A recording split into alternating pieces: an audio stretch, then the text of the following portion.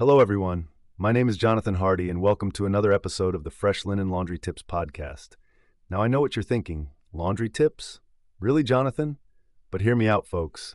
Caring for your linen pants properly is an art form, and who better to guide you than your pal Johnny Hardley? Let's start with the basics.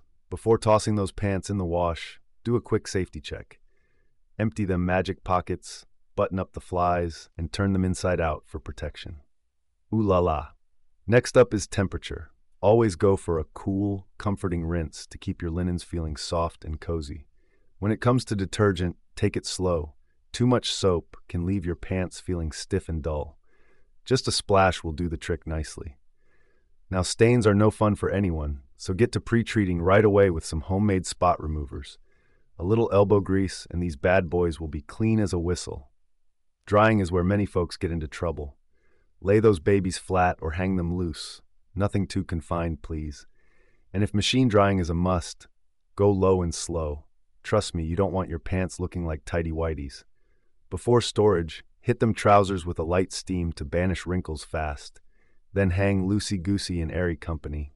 Too tight and it's mold city, friends. Finally, between washes, keep it casual with a steam refresh as needed. And once in a while, let the magic of the sun brighten your linens naturally.